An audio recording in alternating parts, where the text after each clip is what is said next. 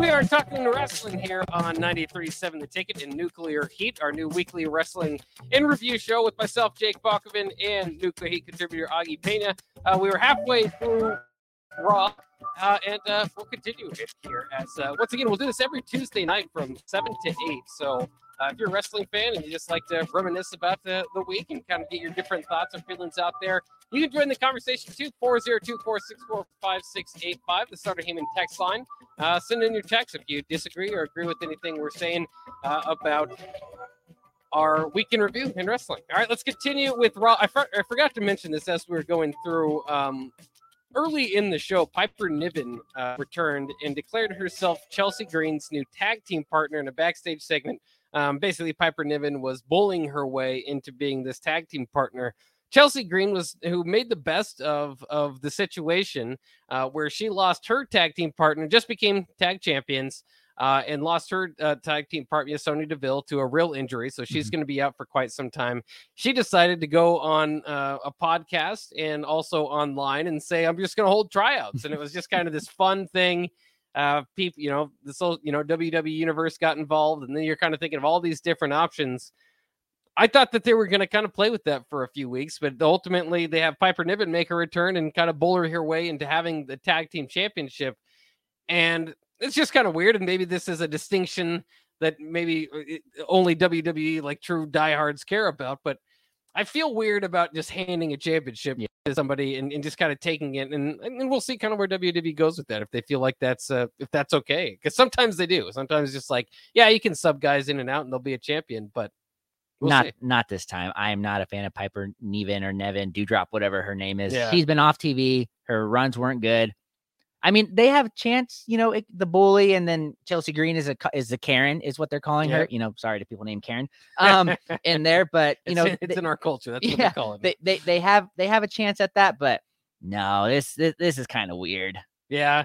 Yeah, I mean, I think Piper Niven's good for like live matches. I mean, just because she's so big, I think she's good for getting people over. Again, because if you beat her, it's just like believably like, that's a tough person to fight. But she hasn't really gotten the crowd behind her too much so far in her WWE run. And Chelsea's just so hot right now that it's kind of like, okay, this is a bit of a gamble. I mean, there's had so many different options here.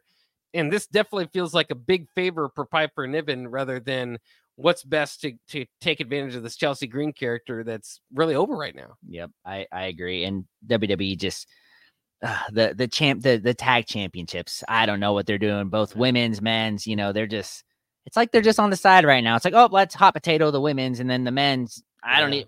I know it's Sammy and Kevin, but when was the last time you saw the belts or they were defended or even mentioned? So they're going to try this. We'll see. We'll come back in a week or two and see if this worked out or not. Well, and it's funny too, because they had the tag team championship main event WrestleMania for the first time ever. And then, not too much long later, we're complaining about how they've forgotten the tag teams again, which they do often. Matt Riddle and Drew McIntyre have this kind of weird pairing going on. So they both or Riddle's kind of been dealing with Imperium himself. And so he's asked basically McIntyre to help join him. McIntyre says, we're going to go get some pints and all that. And so it ends up that McIntyre shows up for Riddle when he's got his match against the Viking Raiders.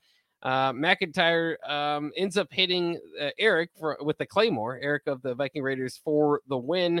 The Raiders, interesting. The story was the Raiders were kind of dominating Riddle throughout the match before the hot tag to McIntyre to save the day, who's just made his return. So they're trying to really give McIntyre, a bit of a push out of this. How do you see it all going down? It's interesting. It is kind of different. I still love Drew McIntyre. He's former WWE champion. I think he's great. Got better on the mic.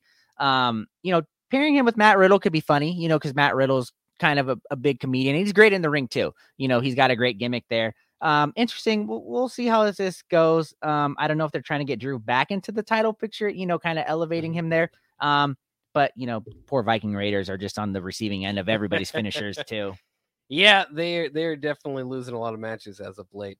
We're gonna move along here. Indy Hartwell against Rhea Ripley. Rhea Ripley ends up hitting the Riptide for the win. Not much to say here. Completely dominated the match. The only thing of note: Candice LeRae and Hartwell attacking Ripley after the match. So maybe this is going to continue. You figure it ends up with LeRae and Rhea Ripley in a similar sort of fight where Ripley will just dominate. LeRae probably next. Yep, probably. I mean, Rhea Ripley just dominant.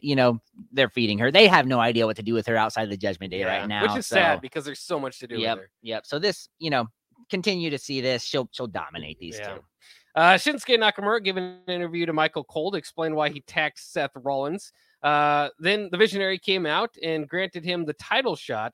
Shinsuke then whispers something to Rollins, which kind of catches him off guard, and he is kind of in his own head for a second and allows Shinsuke to hit a Kinshasa against him. And so interesting because it at least given a little bit of time, but that was the main event last week, kind of what we were left, a cliffhanger, and just a quick segment in Raw, nothing really built around it. Just kind of like, yeah, we're just going to get to the match. You kind of all know what's going to happen. That's what we're going to do. Yeah. And it's so interesting because this one right here could be great in the ring. It could be a great storyline, great there. And like you said, they gave it like 5 minutes and, he gets him out again. Is Shinsuke going to take it away from Seth Rollins? They've been saying Seth is going to drop his title here soon. Possibly, to kind of keep that championship relevant. Interesting that they only gave him like a couple minutes there to see what's going on. I was kind of surprised by that. Then the feud that never ends continued when Becky Lynch and Trish Stratus. This was supposed to be the final match between the two. Stratus had her mask on. They did a good kind of part of storytelling there where she lost her mask at one point in time, and the ref allowed her to take her time to put it back on and stopped Becky from attacking her. She later lost a match and showed it was all fake. She didn't need the mask at all. She just kind of used it. This ended up somehow in a double count out because nobody wanted to see this match again, but they're going to continue it. They end up going to the concourse area. They fight for a while. And then Zoe Stark comes and kind of helps out Trish Stratus eventually hit Becky Lynch, but the storytelling was just kind of confusing here. It's like this rivalry is so hot that they're going to go up into the fans. They're going to go up backstage. And then, but at the end, it was just kind of like, and then we'll throw some t-shirts at you and punch you once and then leave. And so it just wasn't a very big ending, which I thought they needed. Later in the show, they decide that because of all this, they're finally going to end it in a steel cage match, which is the one saving grace of the feud that never ends. I love steel cage matches. Yeah, no, I do too. And comedy, comedy. I was laughing, they're throwing hats, they're throwing cups, in there, but it kind of shows why this one wasn't on SummerSlam. Trish had a very bad botch when she was trying to do a move, and then the announcer did a great job saying it's because of the mask. But we'll see how this ends in a steel cage. It's always fun to see that happen. And somehow Zoe Stark, I know those are meant so you can't get in there. So somehow Zoe Stark's going to get in there and they'll continue. She'll to use match, boat cutters or something like that. Yeah. So it leads us to our main event. It's finally not a Judgment Day against a random 3 opponents. It's just Finn Balor against Cody Rhodes. And Cody Rhodes, again, so hot right now. You can't have him lose. So you end up having Dom, Ripley, and Priest come out to ringside, which you could expect to happen. The ref caught Dom trying to pass a chair to Finn Balor. This allowed Priest to try to slide the briefcase into Finn Balor, and it goes right through his legs to Cody Rhodes, who hits Finn Balor with the briefcase. And so just kind of the same shenanigans that have been going on with these groups for a while. Cody Rhodes gets the pin off that. The ref didn't see it and gets the win.